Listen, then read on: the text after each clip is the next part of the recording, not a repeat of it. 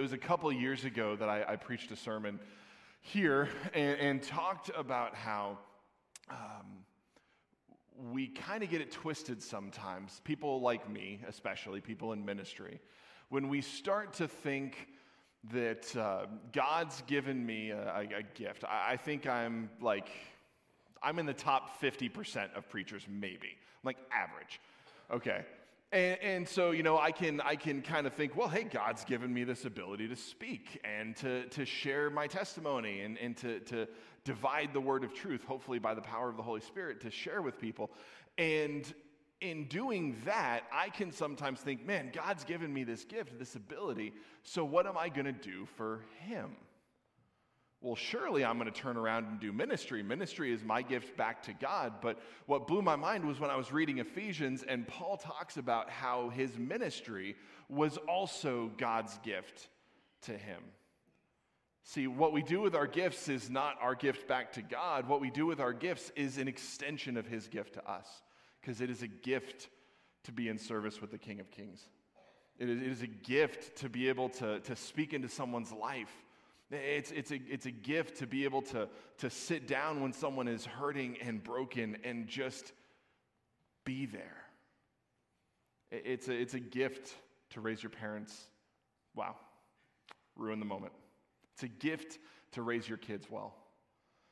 It's a gift when we're struggling, when we are hurting, to be able to continue to be that light in a hurting and broken world. And we're going to talk about that a little bit this morning. What it means to be a light, and what it means to follow Christ, who is the King of Kings, the Lord of Lords. And I get to do kind of a soft opening of our series this year, and I'm really excited to get to do that. And this year we're talking about the names of God. And here's the thing, I thought there were like 27.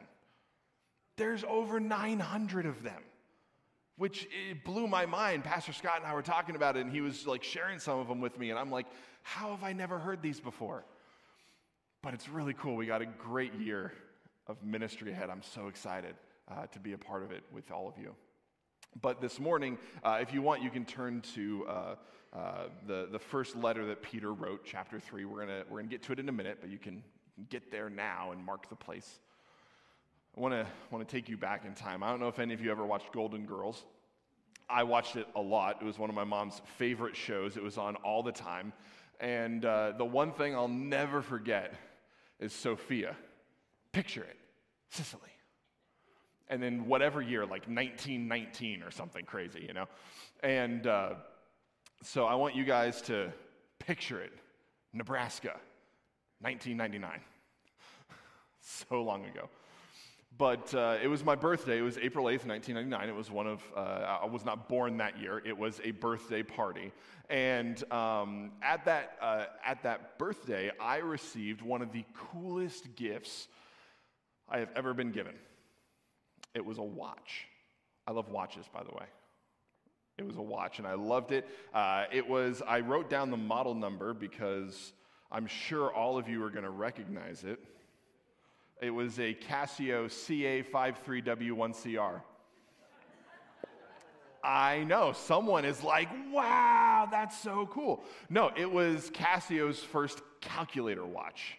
It was about this big, it had a big rectangle face, and the whole bottom half was just a calculator. And it was a timer, you could do a stopwatch, it had a digital interface, there was a button you could click to make a light come on so you could see it in the dark. It was cool. I mean, now we have, I've got my phone on me. Now we've got really just bright screens easily, and you can read it whenever. You can even read it in the sun. Nowadays, you need a light to be able to read in the sun sometimes. But when I was a kid and I got that gift in 1999, I was like, this is so cool. And little did I know, 12 years later, how important that gift would be. And so I'm going to leave you hanging there. You're going to teeter on the edge of how did a watch that was originally made in the 80s and given to me in 1999 come into play in a vital way in 2011 so that apparently 12 years later I could preach a sermon and talk to you about Casio's. Just one moment. the 53W1CR. It's profound, trust me. But we are in 1 Peter chapter 3. We're going to start in verse 13. We're going to read down through 22. We're going to read through all of them, and then we're going to walk through, and we got some points we're going to talk about. So starting in verse 13. And who is there to harm you if you prove zealous for what is good? But even if you should suffer for the sake of righteousness, you are blessed. And do not fear their intimidation. Do not be in dread. But sanctify Christ as Lord in your hearts, always being ready to make a defense to everyone who asks you to give an account for the hope that is in you, but with gentleness and respect, and keep a good conscience. So in the thing in which you are slandered, those who disparage your good behavior in Christ will be put to shame. For it is better, if God should will it so, that you suffer for doing what is right, that rather than for doing what is wrong. For Christ also suffered for sins once for all time, the just for the unjust, so that he might bring us to God, having been put to death in the flesh, but made alive in the Spirit, in which he also went and made proclamation to the spirits in prison who once were disobedient, when the patience of God kept waiting in the days of Noah, during the construction of the ark, in which a few, that is, 8 people, were brought safely through the water.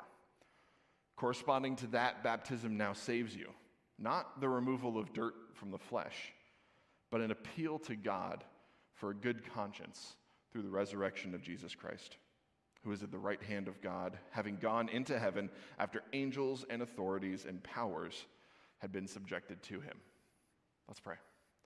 Lord, we thank you this morning that we're in your house. And Lord, that we have made our bodies your house, that you have come to indwell us with your Spirit, with your Son, through your omnipresence. Lord, we know that you are here. We don't need to invite you. We don't need to welcome you. We don't need to open the door and let you in. But you're here. You were here before anyone got here. You'll be here long after we all leave. And so, Lord, as we take the next few minutes to dive into your word, help us to recognize your presence. And by the power of your Holy Spirit, help us to understand the text this morning. We love you, Lord. We give the next few minutes to you. And it's in your Son, Jesus' name, that we pray. Amen. Point number 1. He is the Lord of our suffering and our righteousness. Those first 2 verses that I read. And who is there to harm you if you prove zealous for what is good? But even if you should suffer for the sake of righteousness, you are blessed. Do not fear their intimidation, and do not be in dread. I don't know if any of you have ever suffered before. I've suffered a little bit. Some at my own doing, some at the doing of others, but probably more at my own doing than anyone else's, if I'm being honest. I've made some dumb decisions. Anyone else want to admit to having made dumb decisions? Thank you. It makes me feel much better. Appreciate it. We're all in this together, right? Man, there's like so many examples. You know, when you're getting a sermon ready and you got to come up with some illustrations, and then you get to a point like, I've done stupid stuff, and just like the list just goes, and you're like, oh man, which one do I share? And I was so paralyzed by decision that I decided not to share an example of stupid decisions that I've made. So we're just going to move on. No, that would be a stupid decision, right? Because now you guys think that I'm perfect, and I've given you no evidence to the contrary, and so it's clear that next to Christ, I'm probably no, okay, fair. Someone was just, it was like a visceral reaction, like, ew, definitely not. No, but yeah, I've made some bad decisions. When I was in college, before I met my wife, there was a girl that I was romantically interested in. To the detriment of my own physical and mental well-being, I pursued her for like forever. It was it was a year, but it felt like forever. Yeah, how many of you know that when you suffer, it feels like forever, right? Like time flies when you're having fun, but it almost grinds to a halt when you're in pain. And I was so enamored with this person who's a good person. But man, she liked me, but then she didn't like me, and then she liked me and she didn't. And I didn't see that as a red flag. I just saw that as, I'll just be patient. It's okay. Like she likes me sometimes. So, I'll just endure the times that she doesn't. But it ended up it was rough. It was a really, really rough period in my life. And I never, at least for the first year, I never really got it into my head, hey man, just maybe this isn't God's plan for you. Maybe you should walk away. And ultimately, she was the one who walked away for good, and I'm grateful. And now I'm married to the amazing person that sang our offertory song, and also she's married somewhere out west. And so we both have our happily ever afters because one of us got their act together and walked away. Sometimes the right answer is to walk away from things. And sometimes, like in my situation, I was in an unhealthy relationship, and it would have been right to end it. And I clung to it. I clung to the thing that was causing me suffering because I wanted to make it work. But it wasn't what God wanted for me. And that's the kicker. Because if it's what God wants for you, we can endure that suffering because He's the Lord of our suffering. But here's the thing, God wasn't helping me endure that because it wasn't what He had for me. He was helping me endure it, but I feel like maybe a little begrudgingly. Every morning He had to give me a little bit extra grace. Be like, John, not tomorrow though. But He always showed up. He always gave me the grace I needed. He always took care of me. But I suffered a little bit extra, in my opinion, needlessly, because I wasn't listening to what God was saying. So that's one example, maybe a little bit more of a serious example of doing stupid stuff. When I was a kid, my brothers and I used to see how many atomic warheads we could fit in our mouth. I got 11 once. That was very painful. If you haven't ever had one, they're extremely sour. And so that was a bad example of something dumb that I've done. So there you go. You have a serious one and a silly one. You can decide which one you want to remember when you get home after you eat lunch and take your nap. Point number 2. What else is He? This one's a little bit brighter here. It's from verses 15 and 16. He is the Lord of our heart and our hope. Our heart and our hope. So we're going to read that verse again. That's the first one. But sanctify Christ as Lord in your hearts, always being ready to make a defense to everyone who asks to give you an account for the hope that is in you, but with gentleness and respect, and keep a good conscience, so that in the thing in which you are slandered, those who disparage you and your good behavior in Christ will be put to shame. And account for the hope that you have. An account for the hope that you have. What is our hope in? Is it in Jesus? You sure it's not a politician? Sure it's not in how well the Cowboys do this year? Sometimes that's where my hope is, and it's always a disappointment. I'm a Cowboys fan. Huskers fans, if you're out there, you understand my pain. Browns fans as well. The Eagles, nice. No, but our hope is in Christ, right? But here's the thing, and this was one of the things that I had to learn in my life, that not only is my hope in Christ, but 2 years ago, my first sermon here, I said probably the most scandalous thing I've ever said in a sermon, and I didn't even get an email afterwards. You guys just trusted me. And I'm really grateful for that because I was telling the truth, and I'm going to say it again, and that is that Christ didn't come to die for your sins. Well, He didn't come to forgive your sins. How about that? That wasn't the purpose. Is that what He did? Yes. Did He forgive your sins? Yes. Did He die for you? Yes. But why? The why was not the death. He didn't come to die. You can read Scripture. It's very clear in John chapter 1. He came to testify to the truth. He came to restore our relationship with His Father. He came to indwell us, to make us His home. In order for Him to indwell us, He had to forgive us first. And so our hope is Christ in you. the hope of glory. That is the eternal hope. The hope that we have is the indwelling Christ, not the forgiveness of sins. Forgiveness of sins happened, but it was a means to an end. So my hope doesn't lean on forgiveness. My hope leans on the sufficiency of the indwelling Christ. My hope leans on him. He is with me. Not I mess up and he forgives me.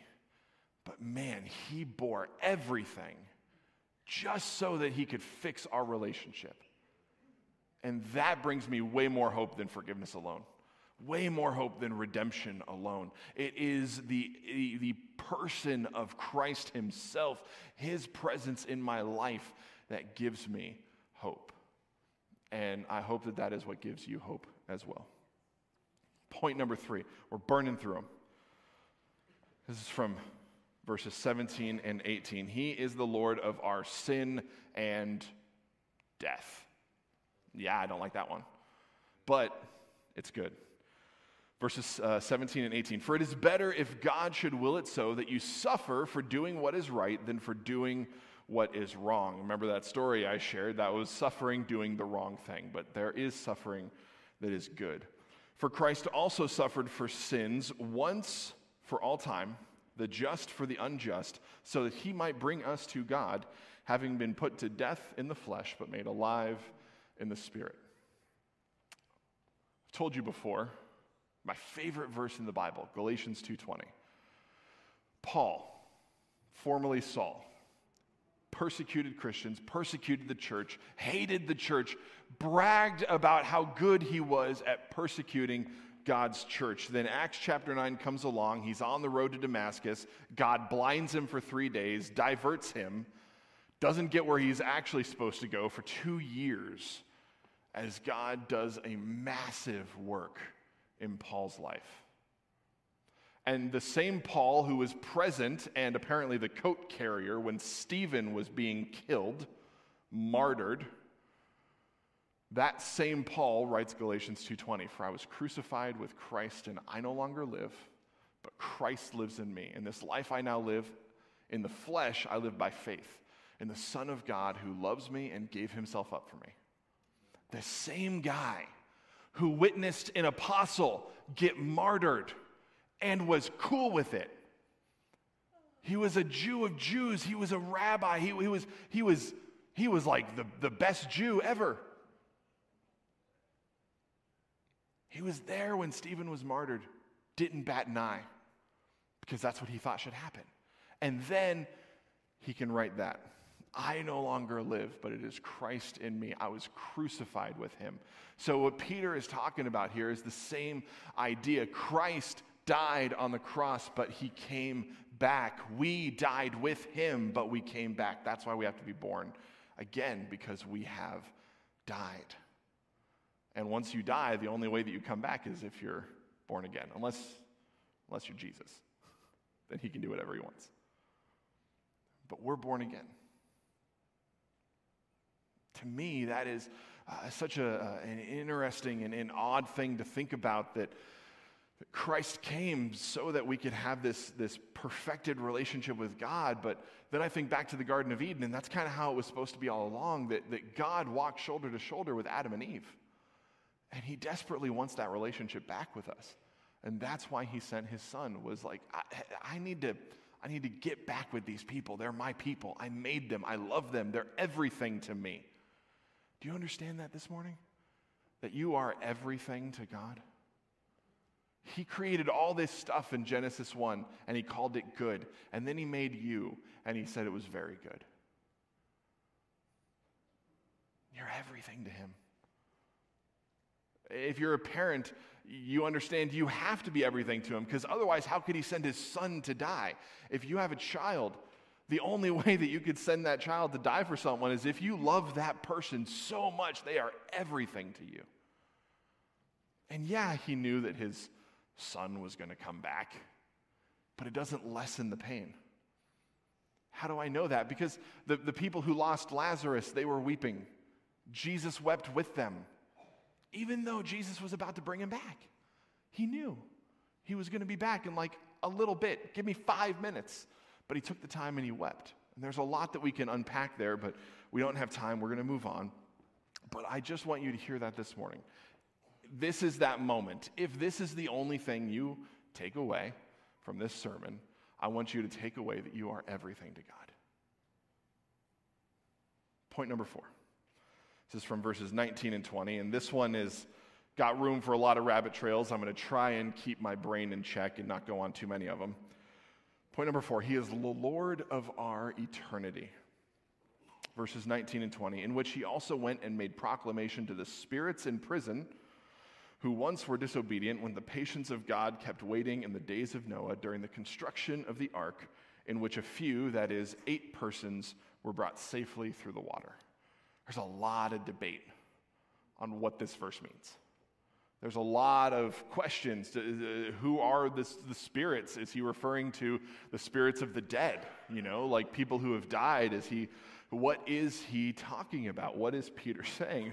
When Jesus died, who did he proclaim this to? Who were the spirits? I'm going to give you what I think is the correct answer. And I say I think because it comes down to interpretation, it comes down to study, and it comes down to the wisdom of the Holy Spirit. And God has not sat down with me in my study and said, John, it's this. So I'm not going to pretend that he did. And I'm going to tell you what I think is the right answer, and I would encourage you to study, ask, and seek the guidance of the Lord as well. I believe that these spirits that he's referring to, especially because what he says there in the days of Noah, if you go to Genesis 6, there are these demonic spirits that God has sort of shut away. And so I believe that this passage is talking about Jesus going down to the place of the dead, going to this prison where these demonic spirits are held, and levying judgment upon them and saying, I have overcome death. You've been in prison for a while, but your time has come. You're done. And he levied his judgment on those spirits. They weren't the spirits of people. They were demonic spirits, like those that left with Lucifer. But he is the Lord of our eternity. Because when the grave took Jesus, he didn't stay there. He was like, okay, cool. Now that I'm free from this fleshly vessel, I can go and do this work. And so he went down to the place of the dead, and he eventually ascended up to heaven, and then he comes back, and now he has all these things that he does that make it so clear to us that he is with us in every aspect of our lives. That he has proven to us that he is not just Lord of the cross, he's not just Lord of my salvation, he's not just Lord of my baptism or Lord of my forgiveness, but he is Lord of my eternity, that he has me, not just from cradle to grave, but long before I was born, he died for me. And long after I die, I'll live with him. And so he is God of my eternity. He's always there for me. Point number 5, he is Lord of our salvation and resurrection. This verse and the next one are my two favorites here. So the first one is verse 21, again, chapter 3. Corresponding to that, baptism now saves you, not the removal of dirt from the flesh, but an appeal to God for a good conscience through the resurrection of Jesus Christ. I got ahead of myself a little bit earlier when I reminded you of how Christ didn't come to die for your sins, but copy and paste that in your mind and put it here, because what he's talking about, that removal of dirt from the flesh, he does mean like literally, hey, by the way, like baptism isn't about literally washing the skin on your body, right? That's called a bath, not a baptism, okay? But he's also speaking spiritually, and he's saying that it's not just the removal of your sins that saves you, it is Christ and his indwelling presence that saves you. He is always there. It is not just that you get splashed in the water and you come back up, or you get sprinkled, or whatever it is that your denomination of choice does. That is not the vehicle of salvation. The vehicle of salvation parked and was over 2,000 years ago. How do I know that? Because at the end, right before Jesus gave up his spirit, what did he say? 3 words. Yell it out. It is finished. It is finished. Not, it's finished with a little footnote. as long as you get baptized later. It's not it is finished as long as you live a really good life. It's not it is finished as long as you still adhere to the law of the Old Testament. It's it is finished, done. When you look at the word finished in the Greek that he was speaking, do you know what it means? Finished. Done. It's over. It happened in one point in time it's like roughly 2,000 years ago. He did it. He's not still on the cross. He's not still doing it. He's not still dying for your sins. He has died. It's over. All you have to do is accept it. All you have to do is say, thank you, God. Take over. Because here's the thing, he's already in control. He's already Lord of all. All you have to do is accept that as reality, and you're saved. That's it. It's the easiest thing to accept, that Jesus is Lord of all. He's Lord of your suffering, Lord of your sin, Lord of your death. But he's Lord of your righteousness. He's Lord of your salvation. It means that you can give him the deepest, darkest, most painful, horrible parts of yourself, and he will give you in return what? The best, the brightest, the happiest, the most joyful parts of life. We can give him the worst, and he only ever gives us back his best. Does it mean that life is easy? No. I still suffer. I still make mistakes. Does it mean that I'm going to be rich and have 3 BMWs and a private jet? No. Personally, I'm not interested in BMW. If you have one, great. Happy for you. But no. Most of the people in here don't drive a BMW, and guess what? God is still good. He is still Lord. I don't. I have a car with like 100 and some thousand miles on it. I don't know. I don't look that closely. Because it doesn't matter to me. It gets me where I need to go. I got a calculator watch in 1999, and I loved it. And guess what? If I got one today, I would still love it. I don't need a Rolex. As a matter of fact, I don't want a Rolex. They're really bulky. I just feel like my arm's like doing that, you know? I don't even want to hold it. It's like my annual salary. I don't even know what they go for, but geez, it's stressful to have stuff like that. But what I'm trying to say is, what I don't want you to hear is that God is just going to cause you to prosper in material wealth, because that is the opposite of what I believe. God, it was Charlie Myers, I'm putting him on the spot. He said this once, I think he was quoting someone, I'm not sure, but I love how he refers to it. I always say God isn't a vending machine. But Charlie, we were in Bible study, and he used the terminology that God is not our cosmic butler, that he doesn't just wait on our every whim and fancy, that we don't just go, garçon, and wait for him to come over and tell him what we want, and he just gives it to us. And he gives us what is good and perfect, like David shared with us at the start of our service. What is good and what is perfect. Love that. So he is the Lord of our salvation and resurrection. And then you get to point number 6. He is the Lord of all.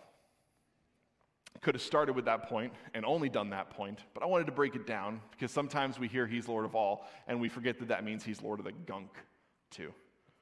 So, verse 22, who is at the right hand of God, again, Jesus Christ, having gone into heaven after angels and authorities and powers had been subjected to him. At the top of your notes, I'm just going to set this down real quick because I'm done with it. At the top of your notes, there's a stanza from one of my favorite hymns. And it's all hail the power of Jesus. We have it up there. I didn't even know we were going to have a slide. All hail the power of Jesus' name. Let angels prostrate fall. Bring forth the royal diadem, a crown, and crown him Lord of all. I love that hymn. If I had been pastoring here earlier in the year when we were doing hymns back in 2020, I would have done this one for sure. It's one of my favorites because it reminds me that the angels themselves, when Jesus walks in the room, they're prostrate on the ground. They're prone. they can't even bear to be in his presence.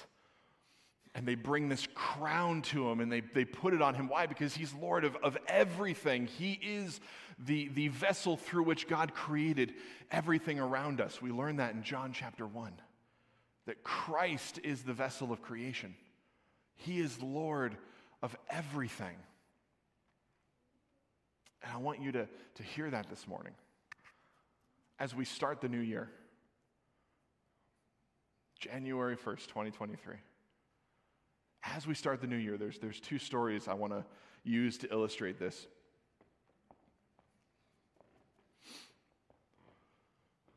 Some of you might have heard the famous phrase of there was eventually a song by a band called For King and Country called Burn the Ships.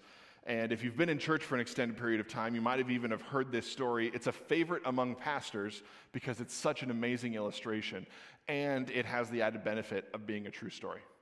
And so I love to share it. So if you have heard it, don't tune out because it takes like 30 seconds to tell. But it's such a powerful story. And in 1519, Hernan Cortez settled the New World. And by settled, I mean he settled his ships on the shores of, and 600 men with him came onto the shores in the New World. And what did he do? He told his men, turn around, burn the ships. There's no going back. This is home. We got to make this work. And you know what's crazy? 600 men. 2 years later, they were complete in their conquering of the Aztec Empire. 2 years, 600 men, and an empire falls. Why? Because there was no going back. No one had in their mind, well, if this gets too hard, I can get on the ship. Well, if this just doesn't seem to be working out, at least I can get home. At least I have a backup plan. And so that story has resonated with me since I first heard it when I was in college. And now I want to tell you a personal story. When I was in college, the church that I attended, Church 3434, it was not a Bible reference, it was our street address. And we really wanted people to know just how community we were. And so it was our address. That was our church name. Church 3434. Still exists, thriving church. The senior pastor was my mentor for a long time. Dr. Jeff Foth, fantastic guy, I love him. That church had a missionary to Siberia. My wife has been to Siberia. I'm not sure where my wife is, but she was, she's up there, right? She's on the camera. Hi. My wife went to Siberia for 2 weeks, okay, for work, and it was a crazy time. It's really cold there, by the way. If you didn't know, it's a tundra, which is like a desert of snow. It's really cold, okay? So she was in Siberia for 2 weeks, but our church had a missionary that was in Siberia. It was a couple for 2 years. While they were there, there was a support group from the church that went over to visit them and see how they were doing and connect with them and give them some supplies and just, spend time with them. And this couple that was there in Siberia, they were a younger couple. They were younger than me, which is really weird to think now. I'm so old. Hey, they laughed at me for being old like they laughed at you for being young. It's amazing. No. And so they were early 20s, that's a heck of an age to go to Siberia for 2 years. And while they were there, the pastor's mother was talking with the wife of this missionary couple, and she was just kind of down the whole time. Her countenance was just low, and she just seemed really unhappy. And she wasn't angry, she was just kind of down. And so she was having a conversation with the wife and trying to figure out, like, hey, what's going on, And they went back to the bedroom and they sat down and they were just talking and having a chat. The pastor's mom had looked over and saw in the closet a couple of suitcases. And there was just clothes kind of piled and mishmashed all around the suitcases. And so she asked the missionary, are you going somewhere? And the missionary's like, well, I'm kind of hoping sometime soon, maybe kind of going home. And the pastor's mom has this moment of revelation from the Lord, and she goes, "Did you unpack your bags?" And she just responds, "No, not yet." 2 years. They had a house, and she had never unpacked her bags, living out of her suitcases for 2 years. And the mom responded with this wisdom. It's the same as burn the ships. You know what she said? You got to unpack your bags. Some of us, we get to a new phase of life. We get to a new job or a new season of family or something, and we kind of leave one foot back because we're uncomfortable just going for it. But what happens is if you have a backup plan, when things get hard, you take it. When Hannah and I got married, we vowed to never get divorced. We didn't want a backup plan. Because when things get hard, you take it. And when things get hard, what do? We want to lean on God. We want to trust Him because He is Lord of everything. As we start this year, I want to remind you, don't leave anything in 2022. Don't leave anything last week. This might be a little too far, but don't leave anything in the good old days of Pine Castle. You're here today. God is doing things today. And He is going to do some incredible things in 2023. How do I know this? Because He does incredible things every year. And so I can trust Him with that. Will you believe with me that God has got some amazing things planned ahead of this church, that our best days are not behind us, but they're in front of us? Because God is good.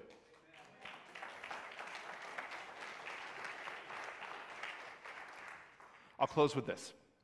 And actually, I will close with this, I promise. The story that I left you at the beginning, teetering on the edge of your seat. How could this little crappy calculator watch, how could it have such a profound impact 12 years later? That, then 12 years after that, I would get to preach about it. Look at God. Isn't he cool? So 24 years ago, I get a watch. 12 years ago, it has this amazing instance where I was at ORU.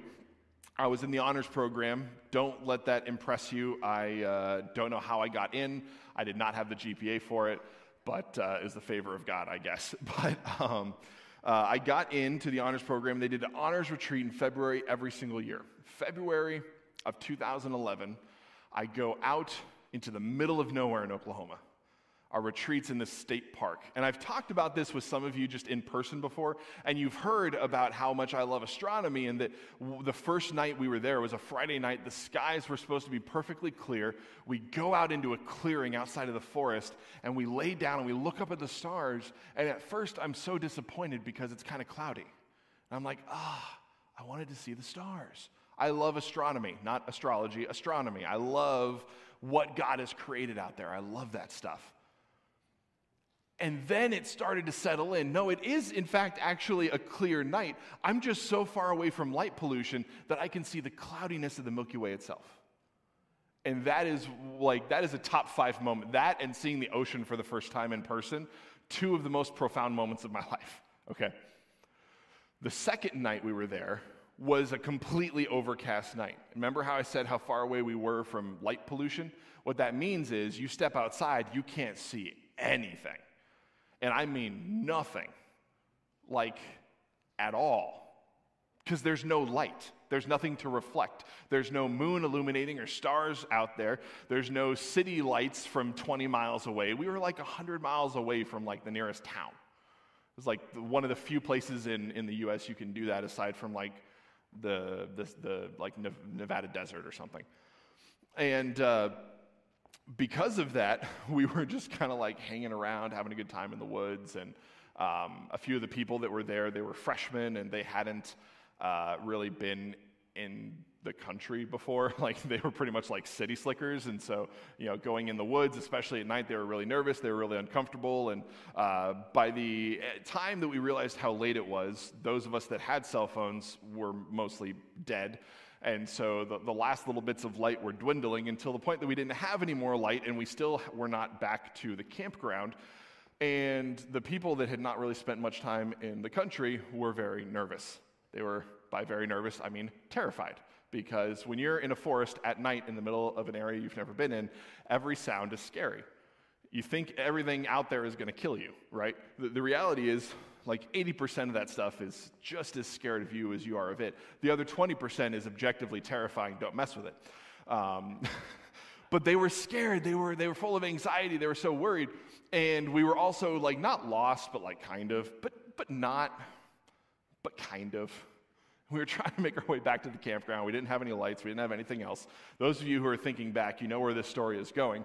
But I remember this moment where one of the ladies I was with, just a lovely friend to this day, she was so panicky, so nervous. And I remembered that I packed my trusty, I'm not wearing it today, I packed my trusty Casio. Was it 54C3W something? I don't know. And that thing has a light on it. And I was like, oh, here to save the day.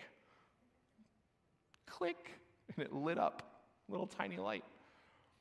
And can I tell you that her blood pressure went down so much just by seeing the grass for like 3 seconds until the light turns off, and then you got to hit it again. So my job became like the illuminator. I was just like, and step over that.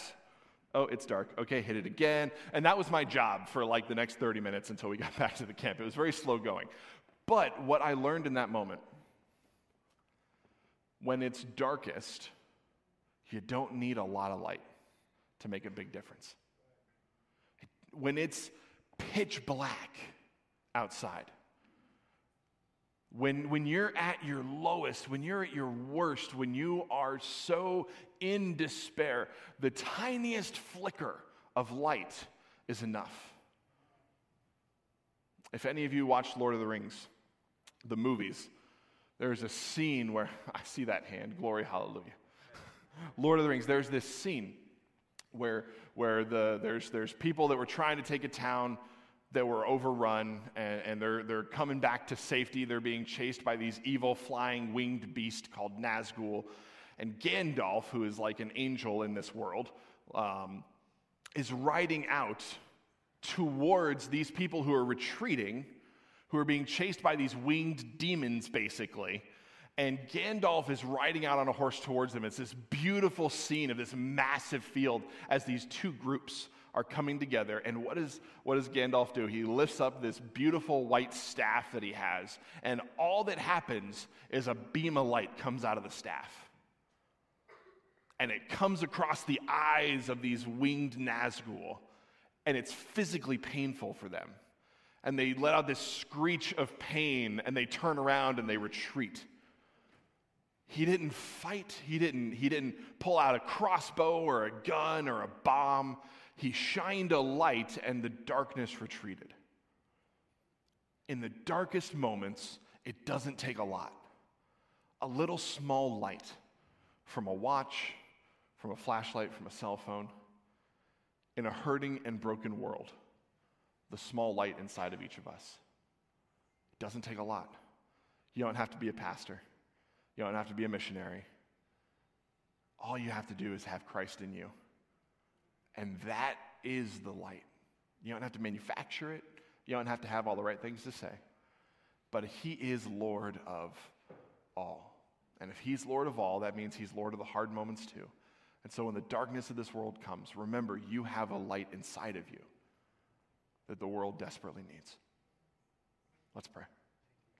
Lord, I thank you this morning that you are good, that you are with us, that you are here in the midst of everything that we encounter, that you are Lord of all. And I pray for each of us. And as we go throughout the rest of our week, you would remind us of this word, Lord, that you are God, that you are in control. Help us not to leave anything in 2022. Help us not to leave anything in the past, but to strive ahead for the good things that you have, for the wonderful works that you've put before us to do. And Lord, if there's anyone here today who's going through a hard time, who's depressed, who's broken, who's facing uncertainty, whether it's health or financial or relational or just despair. And maybe they don't even know why. Lord, I pray that you would surround them, not just with your presence, but with people full of your light, to lift them up, to wrap them in their arms. Lord, help us to be the hands and feet of Jesus to this community. Help us to be the light of the world here, reflecting you, not shining for ourselves, but revealing you to this world. We love you, Lord. And we trust you. And we pray this in Jesus' name. Amen. Would you stand for the benediction?